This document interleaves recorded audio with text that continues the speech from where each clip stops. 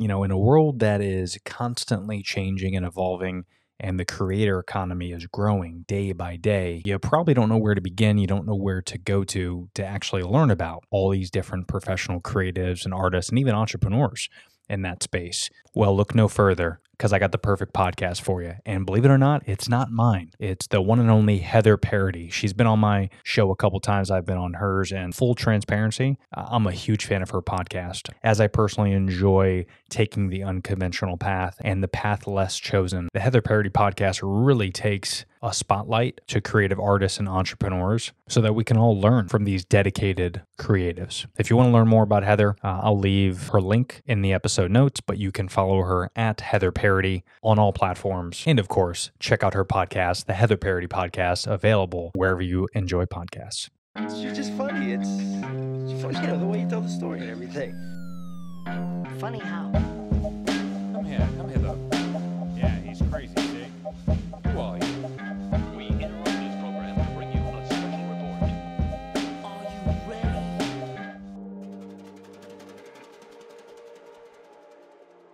Faster or not a faster, but I'm pretty much just a coffee till 1 p.m. kind of guy.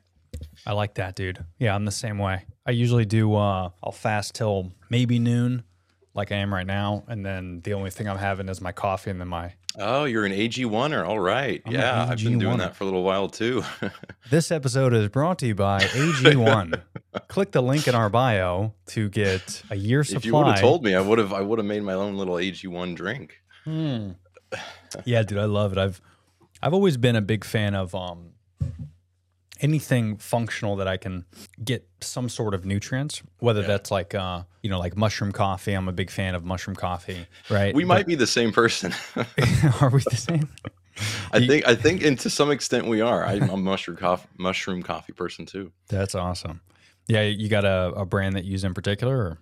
I did Force-O-Matic for a while. I did some of their stuff, and then there's one called Rise. It's like RYZE. That's right. I'm actually creating some content for them this weekend. Oh no shit! That would be something I'd love to do too. Is work with them. Yeah, I'm a UGC creator on the side, so nice. I create a lot of content for some big brands and small brands, but yeah, Rise I reached out to, and they just send me content, and then I just kind of do voiceovers and follow their script and just edit it up and send it to them. Yeah, Rise is one. Can I ask you a couple questions about that? Oh yeah, quick? No shoot. So how do you do you just build a portfolio so slowly and then you kind of send it out, or like how did you get started with that? Because that's kind of the trajectory I would like to go. Oh really? Yeah. Yeah, I'm kind of a part-time deal right now because I do a lot of social media and stuff, but nice. I'd love to work with brands that I use because I love their products and I think I could do a good job. Yeah, fuck yeah. I mean, if you do use a lot of brands and stuff like that too, the easiest thing, what I did was I just went around my house of things that I have that I use, and I just created testimonials and videos, and then I would send that to the brand, and I would say, smart. Hey, listen, I'm a UGC creator. I've worked with brands all over the country for half a decade, whatever. I didn't, and and then I would say, here's the first. I always give my clients the first videos on the house. I could do XYZ voiceovers, videos, photography, whatever you guys want. Just let me know what your brand's needs are, and I could send you some rates. And I did that, in the course of a year. I did that to 100 brands, and I don't know, 15 of them reached out to me. But out of those other 80-something brands, they end up using the content or posting on their stories and tagging me. Oh, wow. So then I ended up just screenshotting that. I'll throw that in my portfolio and say I worked with those brands. And that's how I kind of built a portfolio. Awesome. So thanks for sharing that with me, because that's kind of, I didn't know how to get started at all. Yeah, fuck yeah. And then even if you want, I don't know if you looked at my website, but I could send you my actual portfolio, and then it'll give you. If it's on your website, I'll just check it out. Yeah. There. Okay, cool. Or I'll even, I'm sure you use Canva. Yeah. I'll just send you the link that I use, and then it'll give you a template portfolio, and then you could just plug in your name and stuff. Oh, wow. That would be awesome, dude. Thanks. Yeah, dude. There's enough brands to go around for everybody, for sure. Yeah. Yeah, it'd be kind of cool if we all worked on a couple projects with the same group kind of thing. Hell yeah. That'd be kind of fun. And then, even if it comes down to it where you have some brands and you can't, handle. I like working with a lot of different content creators because if there's certain brands that I can't use, or maybe I don't have time to edit it, I send it to them and I just split it with them. So, That's awesome. even if there's something down the road that, you need help with or vice versa, I mean, it's always good to have some people to help you with. Yeah, for sure. So you're we're recording, by the way. We're getting into it. Yeah, cool, man. Whatever you want to do. It's your podcast. Thanks, dude. Yeah, I usually don't, I don't know. I don't like intros. I don't. Yeah, Yeah, if it feels too formal, I get tense. correct. Yeah. And you got a podcast yourself? Yeah? Yeah. Part-time creator podcast. Nice. Yeah, because I first originally saw you on TikTok, and content's great. Especially, I noticed you're doing a lot more authentic stuff now. Yeah. Which Yeah, is no, where it's totally. at. That's I kind of naturally gravitate towards that. It's kind of like if I can't figure out what kind of content I should make, I'm like, let's just go into like the more like helping people understand how to be their authentic selves, because it's something that I've developed a lot over the years. And then I dive into some like deeper topics, like, what gear I use. Like there's a lot of things I want to do. The problem is that being part-time it's like, Yeah. so that's why I'm trying to focus on the money aspect of stuff right now. Like I didn't want to be the dude who's like, oh, I got to monetize. But like, if I want to take this seriously and I want to do this full time, I got to get something under me in terms of financial support. And then that way I can really, dive deep. Yeah, that was my biggest struggle. I mean, I went from years working corporate America and, making six figures and 401k and health benefits and all that. And then, we got into real estate a while ago, and we were able to be fortunate enough to rent some houses and sell some property and get some good capital underneath us. And then I ended up getting laid off due to the pandemic. And I was like, now's my chance, because I know if I get another job, I mean, I'm 37. So if I get another job, I'm going to be there till I'm 55. I'm not going to be able to do this stuff. No one wants to listen to a 60-year-old podcaster unless you're Joe Rogan. So it's like, now's the time that I need to like really buckle down and do this. And I've owned companies before, and I was like, fuck it, I'm going to start my content business. I might lose money for the first year, but I need to get into this and do it. So I'm realizing that the UGC stuff is good. It's a lot of work, it's a lot of hustling, a lot of DMing, a lot of emailing. For the time that you spend doing it, it's beneficial. Like I got paid just today. I did a 10-second video. I got paid $70. No editing, no Pretty captions, no nothing. Right. But that doesn't happen all the time, obviously. Some videos are $100 and it takes 3 hours to edit everything, and it's not guaranteed. Is it worth it to do that type of stuff, even though you can make your own schedule and all that? So you're not going to make six figures doing it because you're always hustling. Right. So I'm kind of transitioning more the opposite way, where I'm still going to do a lot of content creation and UGC stuff, but I'm going to do more like podcast coaching, consulting, because I've been doing that for a while just on the side, because I've hosted a podcast for so long, and a lot of people reach out to me. They're like, hey, what type of gear do you use? And do you have time to help me with hosting? And I decided a while ago, I'm like, yeah, I can, but to do everything, it's like $300 an episode. Here's what is included, yada, yada. So I'm doing a lot more of that. Nice. And I'm like, oh, if I could just like help out 2 podcasters a month, that's 6 figures a year. Right. Yeah. As long as they're putting out episodes, of course. Right. So consistent, I'm like, and they're, yeah. And then you trinkle in the UGC stuff. Okay, now we're talking. And it's kind of up the alley of like, I could see myself podcasting for 15 more years. Right. Yeah. It's way more sustainable. Yeah. Especially if you love doing it.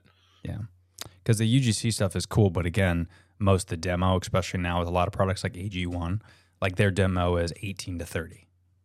Right. I don't look 37, so I'm fortunate in that aspect. But yeah, when you said that, I was surprised. yeah, but it's not going to be like that forever. I would imagine that I got another 2 years, and then I'm going to start like getting the. Maybe that should be your angle. Be like, hey, I drink this. I'm 37, but I Ooh. look 30. Ooh, that's great. Yeah, there you go. This is really turning into an AG1 ad, and I think I'm going to clip this and send it to him and be like, listen, so I'm 37. I've been drinking this for about a year, and I feel 25. Try AG1. You won't regret it. Ding. Oh, sorry. That was my cue. I should have put the ding in. It's okay. We'll just do what everyone enjoy that? Yeah? Okay. Great.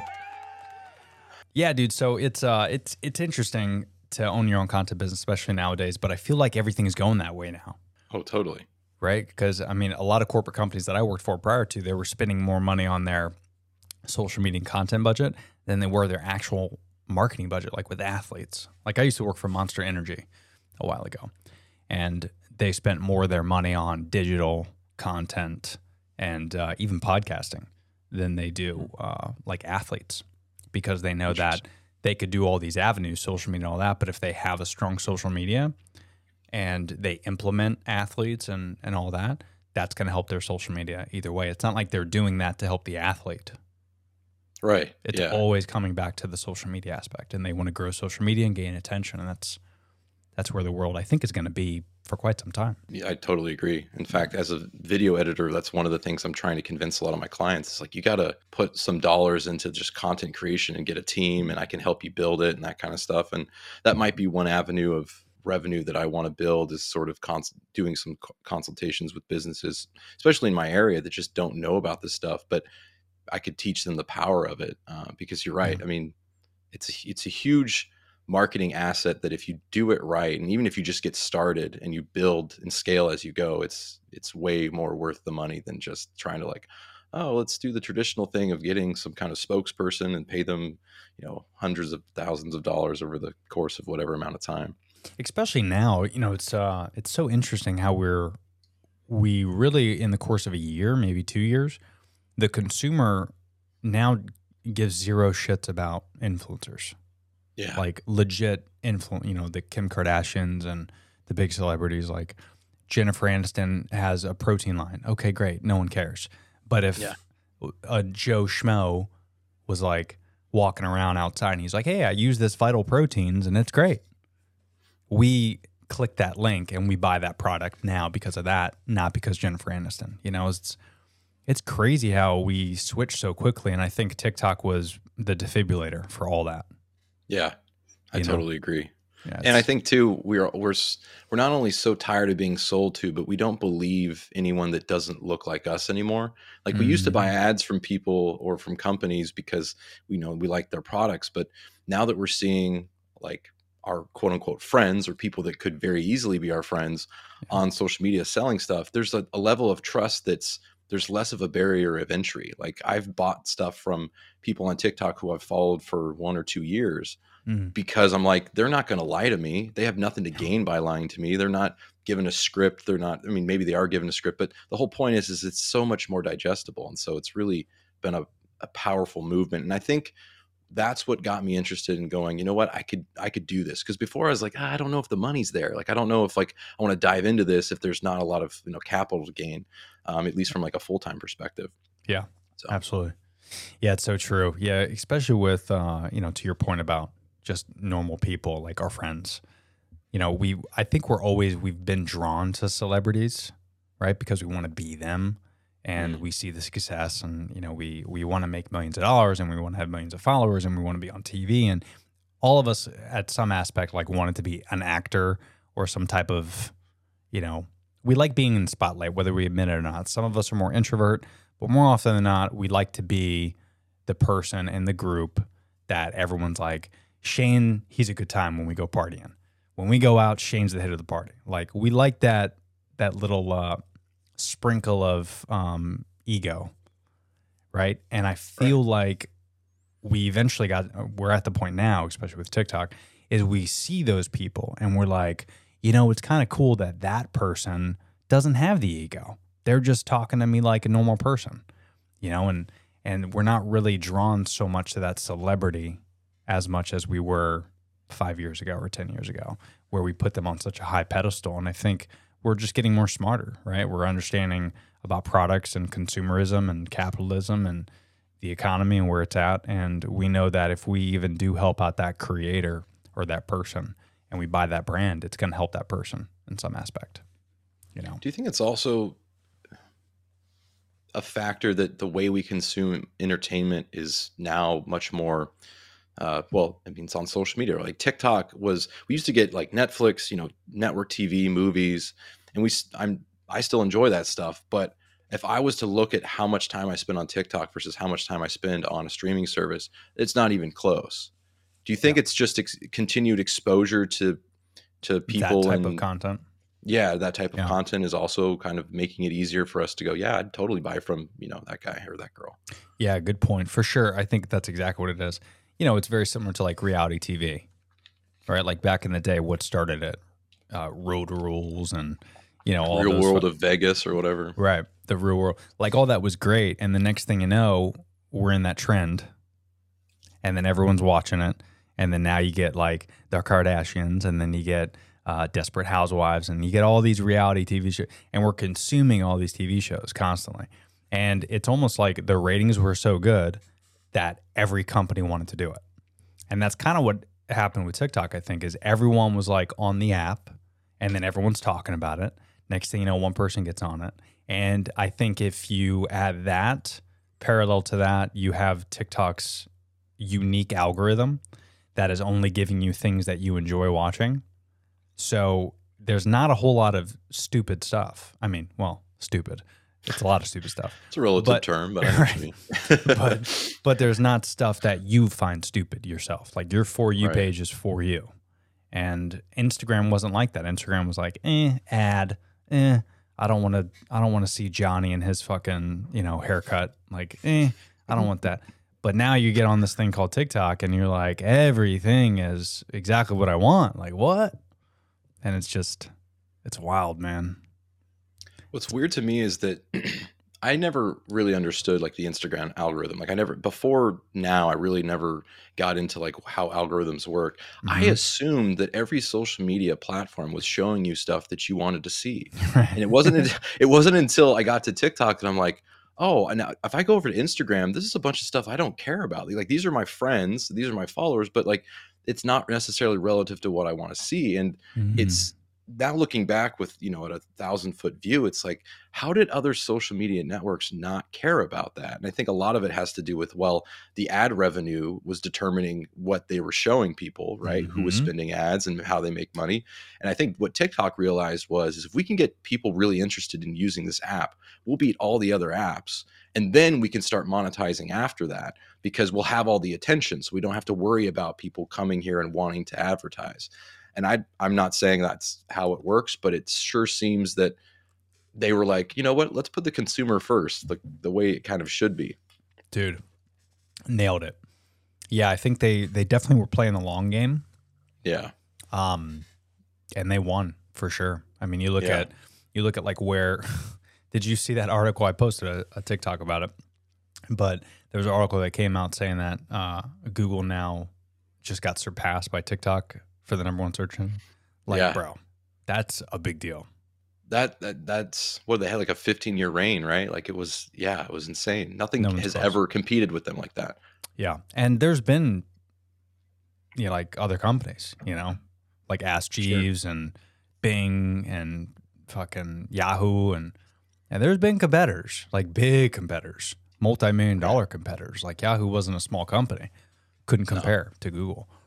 And, what's even more fascinating that a lot of people don't realize is because Google owns YouTube.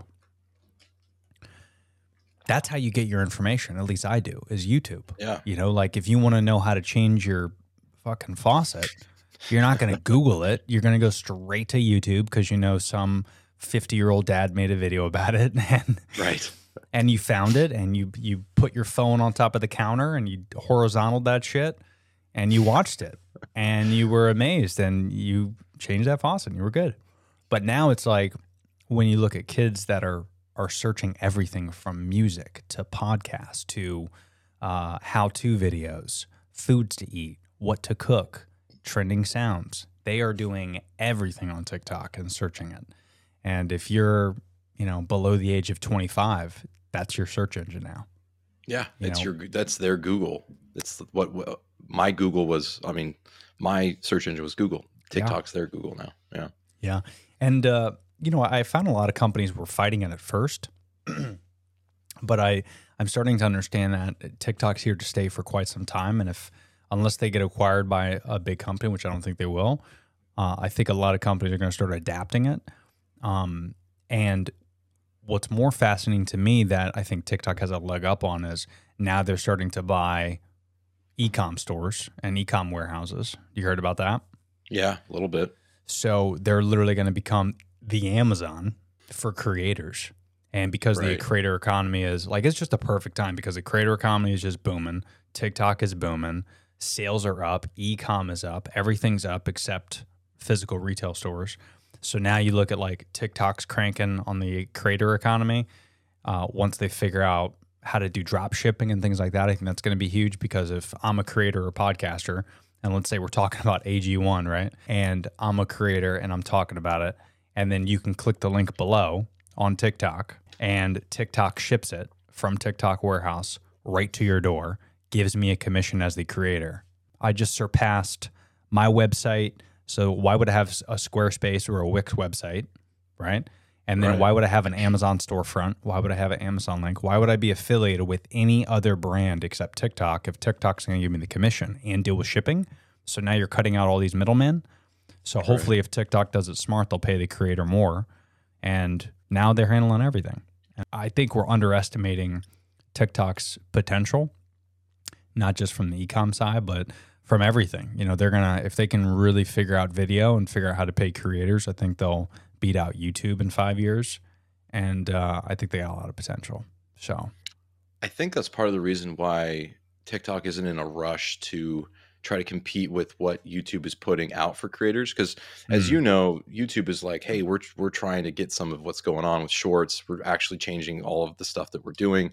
And I think TikTok's looking back and going, yeah, but we're building what you just said. We're building warehouses. We're going to make creators way more money because we're going to cut out all the middleman and make them essentially spokespersons for things that they love. And what do you think the numbers are going to look like when somebody is buying something from somebody they trust, right? And an ad from somebody they trust or some sort of vote of confidence. I mean, the numbers are going to go through the roof as opposed to just we see what companies are trying to do with their ads on TikTok. They don't look native. They look like ads and people are just swiping. Like, I don't think I've ever stopped on an ad in the last 6 months that looked like an ad, but I've been tricked into watching an ad because it looks like, you know, my next door neighbor made it or a friend of mine. And I'm like, not even mad that I just watched 50 seconds of an ad because it's like, oh, that felt fine. It didn't feel like I was being, you know, bamboozled. There have been plenty of times when the little ad button pops up and I'm like, holy crap, I had no idea it was an ad. yeah, and you don't really know until you like read the description. There's, you know, a small thing that says sponsored, and you're like, oh fuck, that's an ad. And I think that's the power of UGC. It doesn't feel like an ad, and you know, it's native to like your likes and what you enjoy and things like that. And yeah, like you said earlier, I mean, it's something that we trust, and we trust people now. It's kind of funny because we're talking through all this stuff and we're like, well, this is great. It makes a lot of sense. We're trusting people. We're doing all that. But then we don't realize that we're probably spending money more now than we were 2 years ago. And it makes me think like down the road, you know, what is that going to look like from a consumer standpoint? Because, you know, with inflation and everything going up, are we going to be spending more money? Or is the creator economy going to maybe, you know, top out next year and then it's going to dip a little bit? Like, are consumers getting smarter? Are we going to start to realize like we did with influencers where you see that ad of like the dude on top of the waterfall and he's got like his cologne and he's like taking a picture and you could tell he edited it on Lightroom and he spent a lot of time on it. And then he's like, you know, hashtag ad, use code, you know, Tony at checkout. We realized it was an ad and then we stopped buying that shit. We're like, dude, you're being an influencer. Like, is this going to be what UGC is in a year? Like, how long is it going to last? That's what I'm really curious about is how much longer can we keep this up? Because now I look for it. Now I'm conscious of it because I'm a creator, obviously. So like when I see someone that is using something on Amazon and they're like, oh my God, TikTok made me buy this. I looked at Amazon and I got this and I'm like, wait for it. And then at the end, it's like, check the link in my bio. And I'm like, you bitch. You got me. I'm going to do it. Right. You got me. So I don't know, dude. I don't know if we're going to get smarter or if we're going to just keep, you know, digging this. Like, what do you think? I think that because the creator economy is going to only get more competitive, that there is constantly going to be a bar that is raised, and there are constantly people that are going to try to outperform the others. And those that have, but this is where I think it's interesting. So with influencers, we saw the bar keep going up and up and up, and then it crashed because people are just getting tired of it. I think what'll happen now, because there's such a movement towards authenticity and relatability, that we're going to see that competitive ceiling get higher and higher and higher. But there's also going to be people that are going to be, maybe they don't have the sharpest image, or maybe they don't have like everything perfect, but there's going to be a lot more people that are willing to buy from this person than this person. So it's going to be a different playing field. I still think that there's stuff, there's still people up here that are going to make sales, but there's going to be far more people that are here that are also going to make sales. What's interesting to me, and what I can't wait to see, is what that looks like, how that ceiling gets raised, but at the same time, how people are just like, no, we saw this already. Like you said, we saw this already. I'm going to buy from, this guy down here, not only because I want to support, a creator, but also because there's a different connection there. There's more connection as opposed to just being sold something. Yeah, and I think it's going to open up a lot of avenues for subscription model type businesses, to where I look at, I'm part of a lot of subscriptions with different brands and companies and stuff like AG1. And, I've used Force-O-Matic and stuff before, where, it was every month I'm getting, whatever, mushroom coffee, right? I like the subscription model from a brand perspective, and I think we're going to see more of subscription models with creators, because like you alluded to earlier when we first started, that you're watching less and less Netflix, and I'm watching more and more TikTok. So like, for example, I think it would be interesting in like 5 years from now, not only can you see my podcast publicly for free on all these different apps and platforms, but maybe there's a subscription service where you get like a monthly kit from me. Like if you're into health, wellness, and things like that, maybe every month I send you some of the products via TikTok that I use constantly. And every month you're getting that, along with extra content and extra things that I put out, whether that's an extra podcast or, some advice or something like that. But I could see consumers subscribing more to creators, because if we're watching these folks on TikTok more than we are Netflix, and I'm paying $10, $20 for Netflix, but then in a few years, I'm realizing I'm not watching Netflix anymore.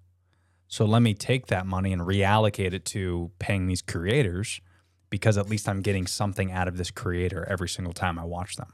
We're going to focus more on paying with creators and paying for creators and their type of I think the younger demographics, I think that's already where they see it going. Like you sort of just brought that idea up to me, and I've heard like little whispers of what that might look like, but that makes a lot of sense, because like, for instance, taking health, you have a box every month that you're like, these are the products that I'm currently using. If you want to be 37 but look like you're 25, here's my box, right? Yeah. Here's my box of stuff that can help you with these things. And even if it is a little bit, I won't say clickbaity, but even if it is a little far-fetched, the idea is that you're using these products, people like you for who you are, and it's like, why wouldn't I buy that? And you're right. I think people are going to go like I've even started doing this. I had an Audible subscription and I was listening to a lot of books, but then I stopped, and I was like, I want to reallocate that money to supporting, like I have a buddy of mine who has a podcast, and he has like a Patreon, and you can get, special stuff with a Patreon. And I just started doing that kind of naturally, because one, I want to support my friends. Two, I'm a creator, so I understand what it's like to, go through that avenue. And three, I'm not watching Netflix. Like I don't care that, Molly and Me or whatever is on Netflix this month. Like it's not how I spend my time. So I don't want to spend my money in that avenue either. Exactly. Younger generations are getting more conscious of what they're spending money on, and they want to protect the earth and the environment, and they want to take care of their health a little bit more. So I think they're getting more intelligent when it comes to all this type of stuff, to where we're realizing that we don't need all the materialistic stuff. We don't need the Lamborghinis and the big houses and all that. So I think they're going to have more money down the road. And that's, if you look at the numbers, I mean, I read an article, I think it was Inc.com, and I was reading something where they were talking about how there's going to be more millionaires from the creator economy than there ever has been in the last 20 years. So like 20 years from now, there's going to be more millionaires than there ever has been, like the Bill Gates, the Elon Musk, all those guys. Obviously, they started off small and became millionaires, and then now they're billionaires and some of the richest guys on the planet. But we're on track, the creator economy, to make these millions. I mean, Mr. Beast is a great example, probably the best example, to where he'll probably be the first billionaire on YouTube, and he's only been doing this for 10 years. Right. So if you look at like an Elon Musk or Bill Gates or Steve Jobs, how long did it take them to become a billionaire? Right. Decades. Yeah. And it's super fascinating that the idea that Mr. Beast not only is not the only one by any means, but the fact that you can do this by creating videos. You're not hiring thousands and thousands of people like Steve Right. Jobs and Bill Gates and all these folks did. Like you're just creating videos and then you're building a brand. And now you look at Mr. Beast and he's got Feastables, he's got Beast Burgers, he's got all these different brands that he's creating different revenue streams. And he's doing that with putting out videos. Like it's crazy that can Yeah, happen. it's really insane that, like in a good way, that this guy has built, you know, the YouTube channel that he's built, and he's just done it. You know, if you listen to what I love about his podcast episodes is that he's like, look, you guys are asking me the same questions over and over, and I'm telling you the same answers. Like, stop asking the questions, go do the stuff, you know. And I love that because he's so real about it. But you're right. He's built the brand. The brand is recognizable across the world. Now he's building businesses around that brand, and they're doing exceptional numbers. Like, it's insane. But it all comes down to the fact that people know the brand before they know the business.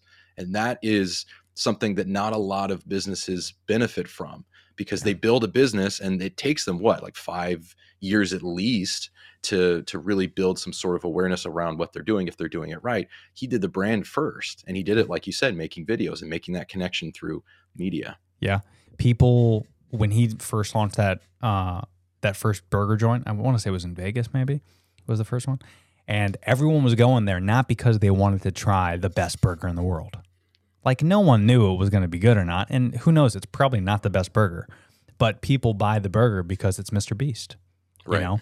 And then you look at like, okay, so what's another good example of that in the burger industry? Okay, who did it? Mark Wahlberg. One of the most popular actors on God's green earth did not pull any numbers close to Mr. Beast, a YouTuber, when he first opened up Wahlburgers. So you look at Mark Wahlberg, people aren't as big of fans as Mark Wahlberg as they are Mr. Beast. And that is staggering. The fact that a YouTuber can have more business because of his likes and fans that just go and buy it. It's unfathomable. You know, thinking about that, I think that if you had to boil it down to one reason why that happened is because actors play roles of different people. They don't play themselves. Mr. Beast is always playing himself.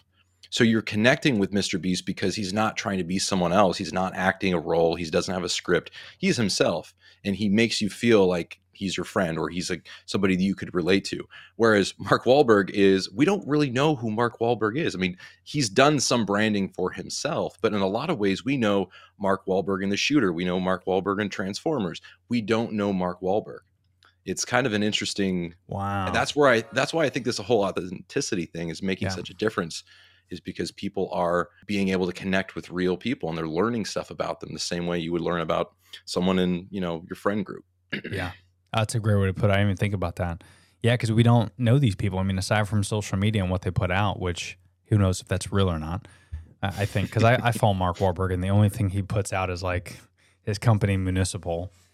It's only like, oh, we're launching a new golf shirt today. Like it's never like him just shooting the shit and doing things. Versus like if you watch a Mr. Beast or you watch these folks, they're just like, I love Mr. Beast on Twitter. It's so funny because he'll just tweet out things like, "Go buy chocolates." Yeah, and did you see that video that his manager put out? He said he makes 5 times as much money tweeting "Go buy this chocolate" than he does from his YouTube channels. YouTube channel's number 2, and then like I forget what the other rank, but he says he sells more money just tweeting than anything else he does. Yeah. If I find it's in my watch history, I'll send it to you. Yeah. Shoot it to me. That is I mean, I believe it, but that's insane.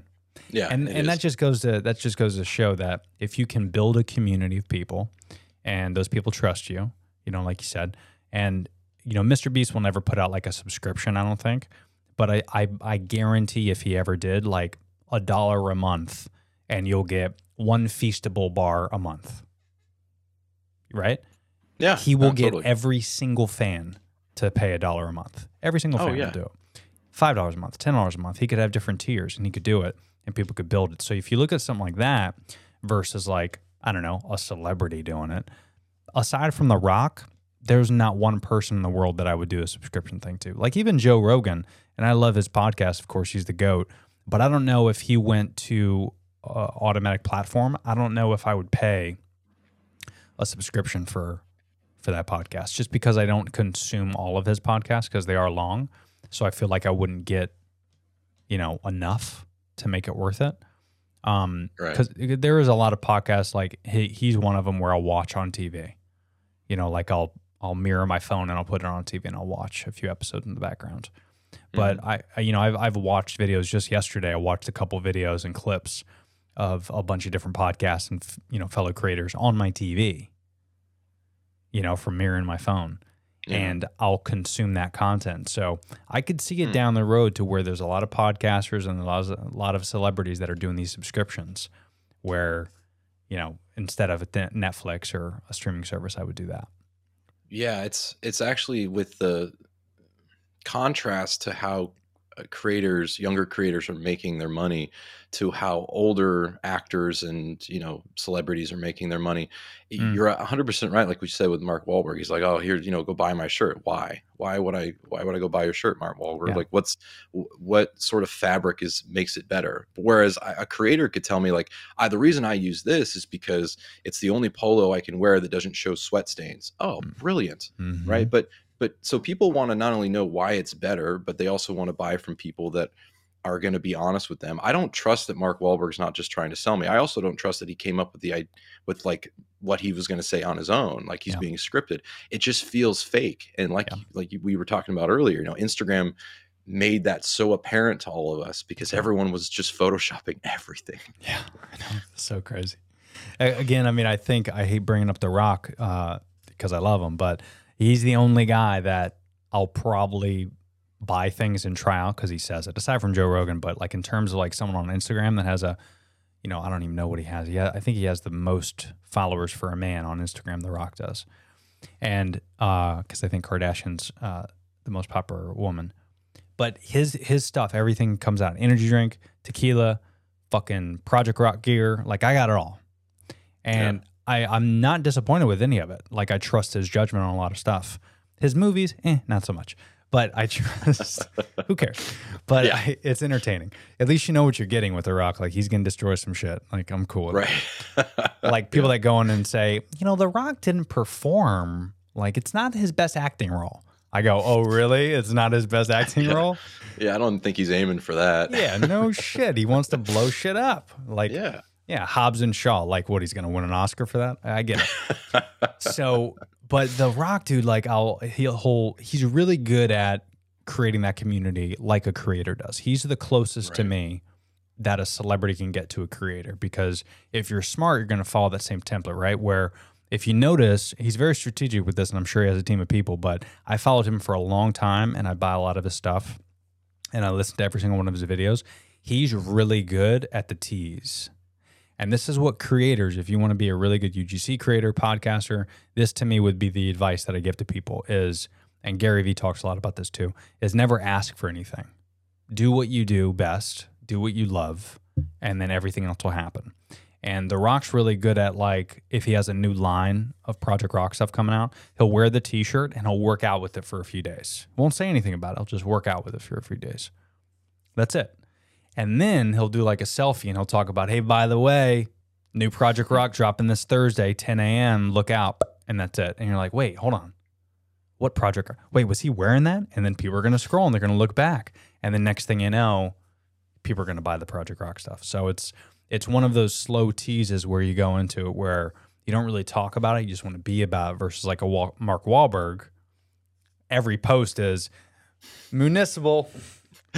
Here's the new shoes with the polos. Check it out. # municipal partner. So there is a difference. And I think if we're smart enough to where we can look at those and identify that, like, they're still asking for it, but at least he really does back it up. And I think he's very sincere when, he talks about wanting to promote stuff. I like that a lot too. Like it's basically like product placement, not necessarily, it's showing, not telling.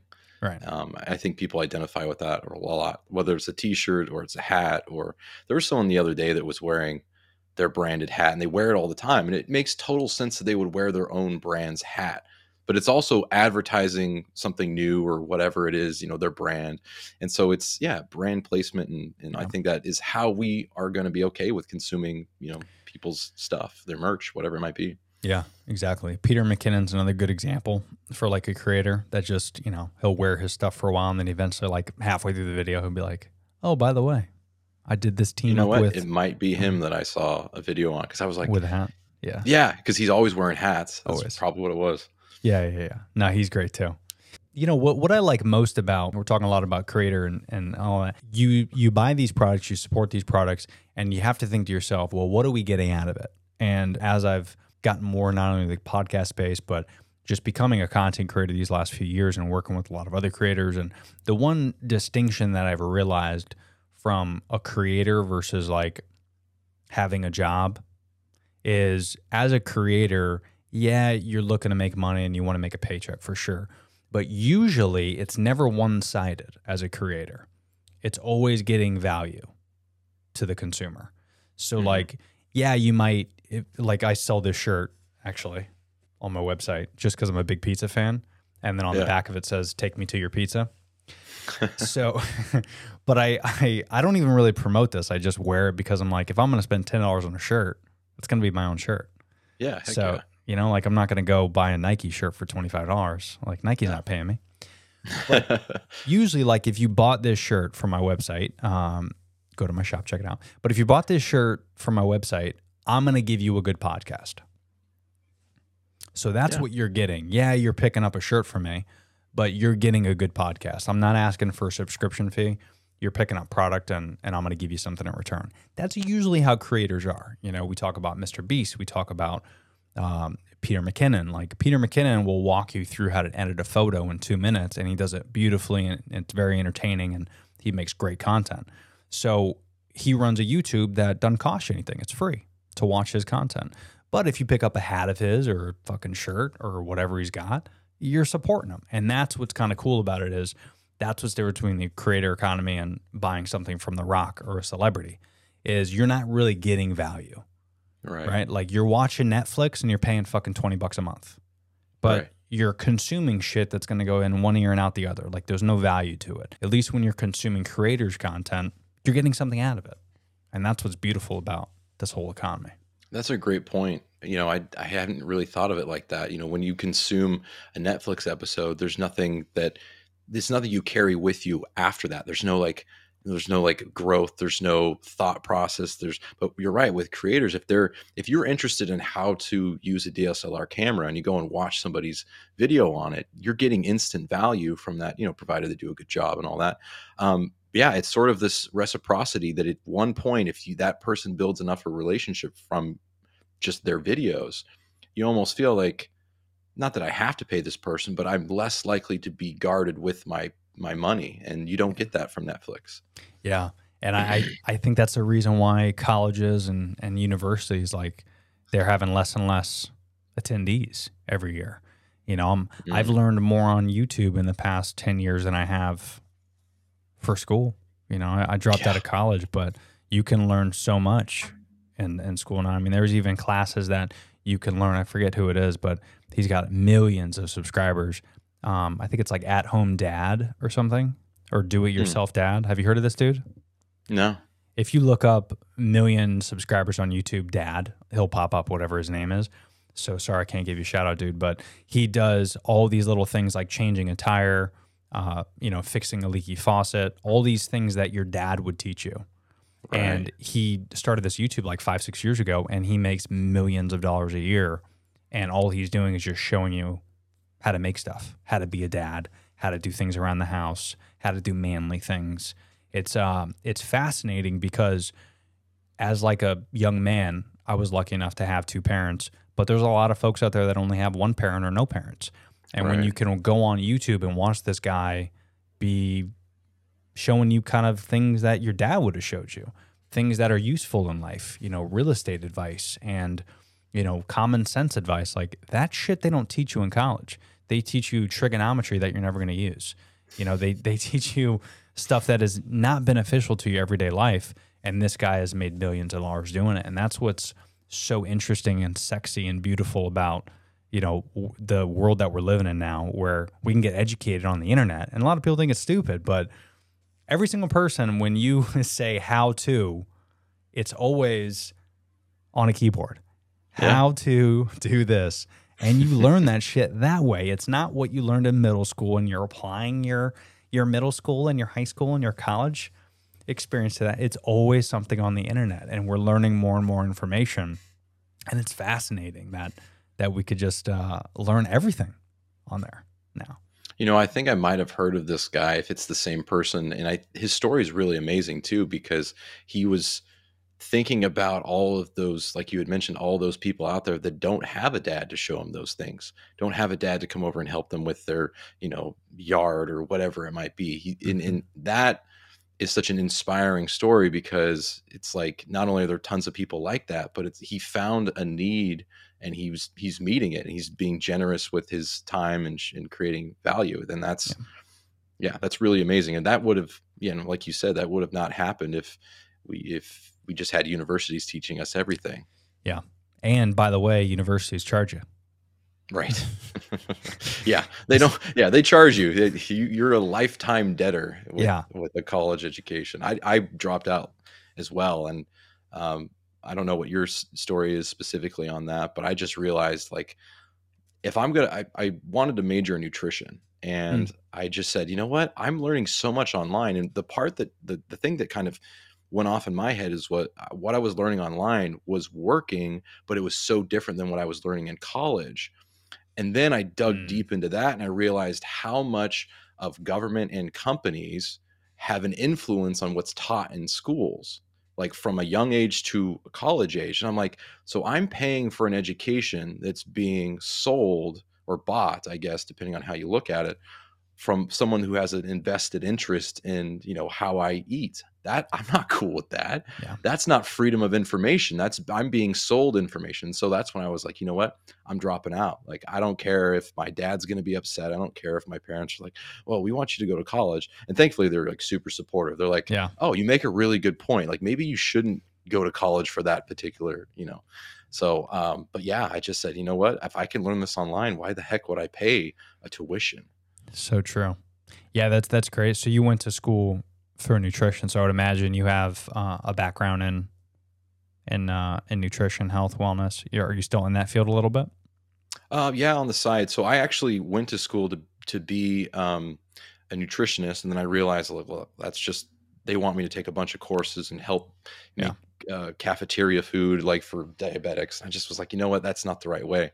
No. So I took an alternative route. I went down to San Diego. I don't know if you've ever heard of the Chek Institute, but I studied under Paul Chek. He's a world-renowned holistic lifestyle coach, and it got kind of a little weird, to be completely honest. Like, it was very, like, I don't want to say it was a cult, but like, we spent the first 2 days of his seminar just like deprogramming ourselves from like thinking a certain way. And I'm all for, like, you know, open up your mind and like that kind of stuff. But I went there to try to learn how to build a business.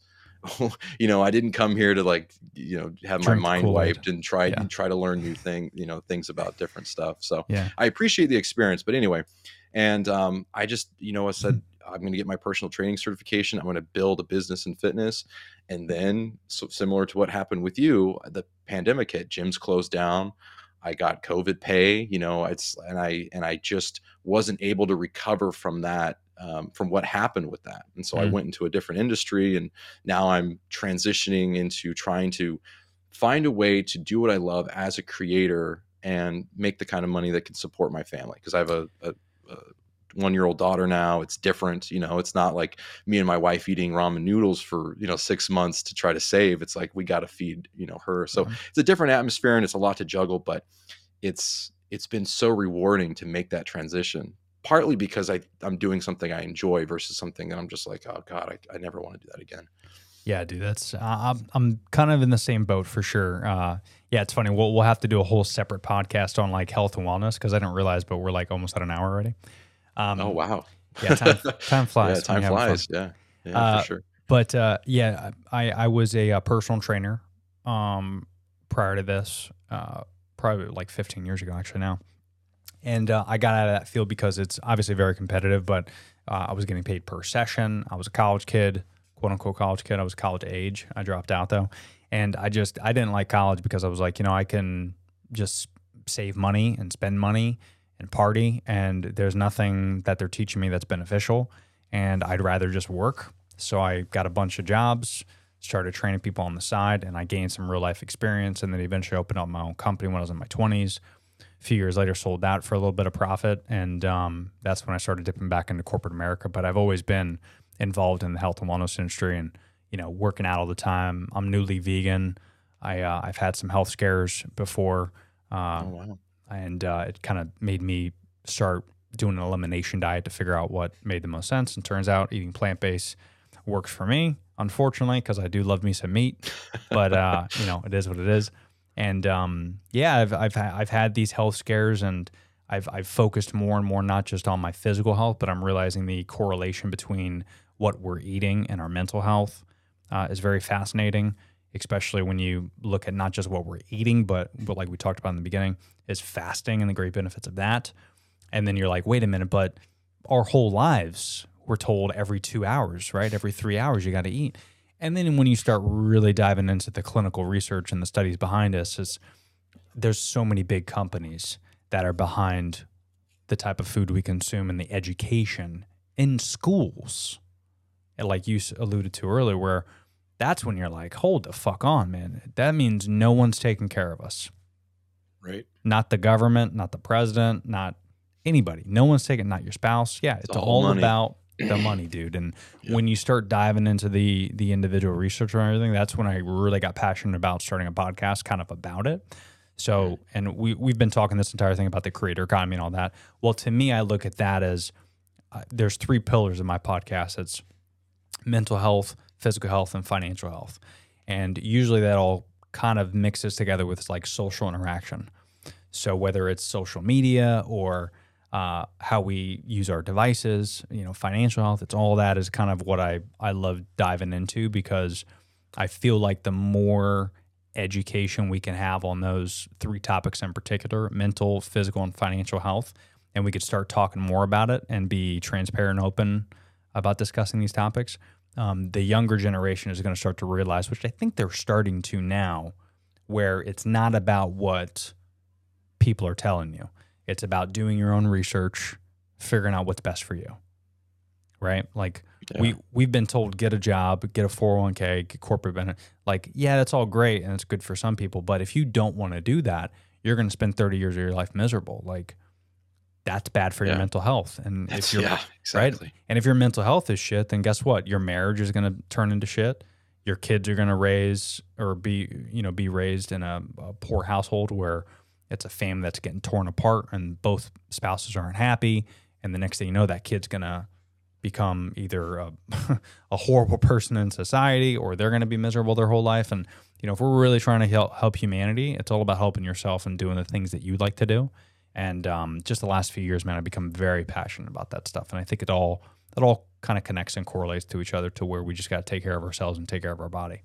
And I think that's what drew me to your profile when I first saw your videos, is like, this guy has you have a vibe of passion, like whatever you're talking about. Because sometimes I see that you're talking about this and talking about that, but there's always this underlying passion about what you're talking about, because you really want to try to help people understand what's going on. And I honestly think the way my father was raised, in terms of like the whole, go to college, get guaranteed job, all that stuff, was great for, like you said, a certain group of people. But what we don't tend to realize is, or I shouldn't say I think people understand this, but what corporations want is they want a very easy system. And if you don't fall in that system, too bad. We'll take care. We'll force feed you other things and make money on you different ways. But you have to carve out your own path. There's probably a stat out there that shows the consistent rise in entrepreneurship, because there are so many more people who are like, I don't want to do that college thing. Yeah. Not because I don't think it's a great route for some people, but because it's not great for me. And that's when people are waking up going, oh, I should probably do what's good for me, instead of like being told what to do. And it takes bravery and courage to be able to do that. I remember when I told my dad, I was scared to death, because he went to UCLA, he got an economics degree. Man, I felt like I had to live up to that to a certain extent, but I also just wanted to make him proud. And the fact that I was going a totally different route, and I'm very fortunate that he accepted my, he didn't make it difficult for me to feel good about not wanting to do something that he wanted to do. But not a lot of kids get that, and it's sad. Yeah, no, it is. And, I'm lucky enough to where I have a lot of support as well. But, you never want to take these type of plunges without having a plan. That's the key. Sure. Is you want to really formulate a plan and be organized. And, that's where I was like, when we first got married, my wife and I almost 7 years ago, we're like, this is our goals. This is what we want to do. But we're going to have to buy some property, rent some property out. We're going to have to work harder. I was working a corporate job and also Ubering on the side just to make some money so I can, buy a second house and rent it out, because I knew if I had two properties, then, that income from the rental would pay for my mortgage in my current house. And then we could save money that way. And then eventually sell. And the next thing you know, fast forward 7 years later, we were able to do that. But 7 years, long time, a lot of stress. And then now I'm comfortable enough to where I can kind of take the plunge.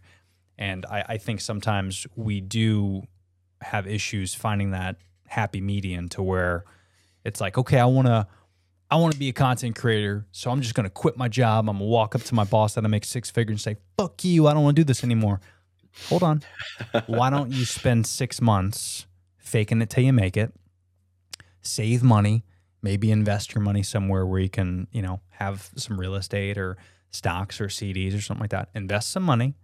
And then once you kind of turn that money into a little extra money, take that, start doing stuff on the side, kind of like you're doing, Shane.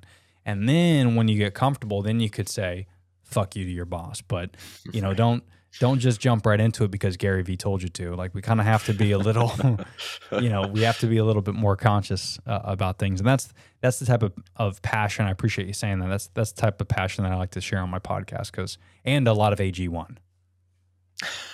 But that's just something that I've always had, I think, which is a big reason why I started my podcast, is because I have that passion, and my wife is not that she's not passionate, but she's not as like extroverted, and she doesn't like to talk. Like, if we're in a group with friends, she'll kind of make she'll chime in every now and again. But I'm usually the one that's like, everyone's looking like, who the fuck is this douchebag? Like, that's me. And I'm okay with that because that's just how I am. Right. It's you. But yeah, so when I first started, dating my wife, and then we got to know each other, and then we got engaged, I'm like, she's like, all right, you're a lot. And I go, well, but I got a lot to say. And she's like, okay, all right. And I'm like, I should just start a podcast, because no one, if she doesn't want to listen to me, maybe other people will. And then I just grabbed my phone and recorded on my voice memo on my iPhone. And that was episode 1. And then I just posted it on my website. And then I was like, I'm going to keep doing this and keep doing. And now here I am. This is probably like episode 90, or 190 rather. So episode 190 I'm at now. But it all started with me venting because my wife didn't want to hear me talk anymore. So it's we all start somewhere, and then we have to slowly grow. I'm laughing because that's exactly why I started a podcast. Is that true? Oh, cool. Yeah, pretty much. I mean, I love talking to my wife, and we talk about a lot of different stuff, but I'm a big talker.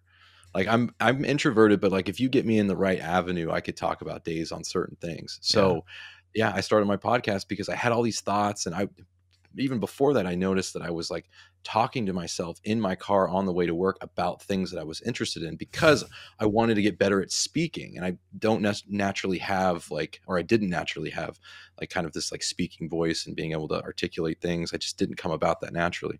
And then I was like, you know what? I should probably just record this. Like, why not? Podcasting's a thing. It's relatively inexpensive to start. Let's do it. So that's what I did. And I remember thinking that exact same thing. Like, my wife's like, could you just, I don't want to talk about that. Okay, cool. I'm going to go make a podcast episode. I'll see you later. Yeah. That's so great, dude. Yeah, we're the same human for sure. So that's reassuring. Yeah, it's wild. Yeah. No, that's awesome, dude. Yeah, we definitely will have to do another episode. Boom, we just hit an hour. Hey, congratulations, Shane. You have made it an entire hour. Wow. With Tony Berardo. Not a lot of people make it a full hour. I feel honored. Thank you. Yeah. No, thank you. Thank you for coming on. We'll definitely have to do a part 2 where maybe we'll dip more into the health and wellness, because I want to get your expertise on a few things on that aspect. But this has been fun, just kind of talking about the creator economy and the growth and TikTok. It's been a lot of fun. Yeah, dude, there's a lot of great nuggets in here, so I'll make sure I clip some stuff up and I'll shoot it to you. So if you want to repurpose it, Absolutely. Thank you. One thing I always ask my guests at the end of each episode, it's a session, it's a series, I guess you could say, not a series. A segment. It would be a segment. It's a segment I like to say, what made you a better human? So Shane, I ask you this. What do you think in the past 12 months, what's one thing that you could tell the audience that have made you a better human? Being a dad, becoming a dad. Mm. Yeah. I think it has just taught me to slow down and enjoy the moment more and try to be as kind as I possibly can to anyone around me. And I don't know if that all has just come about because I've had to slow down. When you're sleep deprived and you're feeding a baby instead of, doing this other thing, you learn how to manage your time, and you just start to realize like the moment is really where the magic is. And I personally have always tried to find the moment, but I don't think I've become a better person. I don't think I would be a better person without having my daughter be born. So Wow. yeah, it's been a really powerful experience. That's beautiful, man. Well, on that note, I think that is just beautiful for the audience to hear. So thank you for sharing that. And very happy. Congrats on the little one turning 1. And yeah, let's definitely do this again, man, for sure. This was fun. Yeah, I'd love that.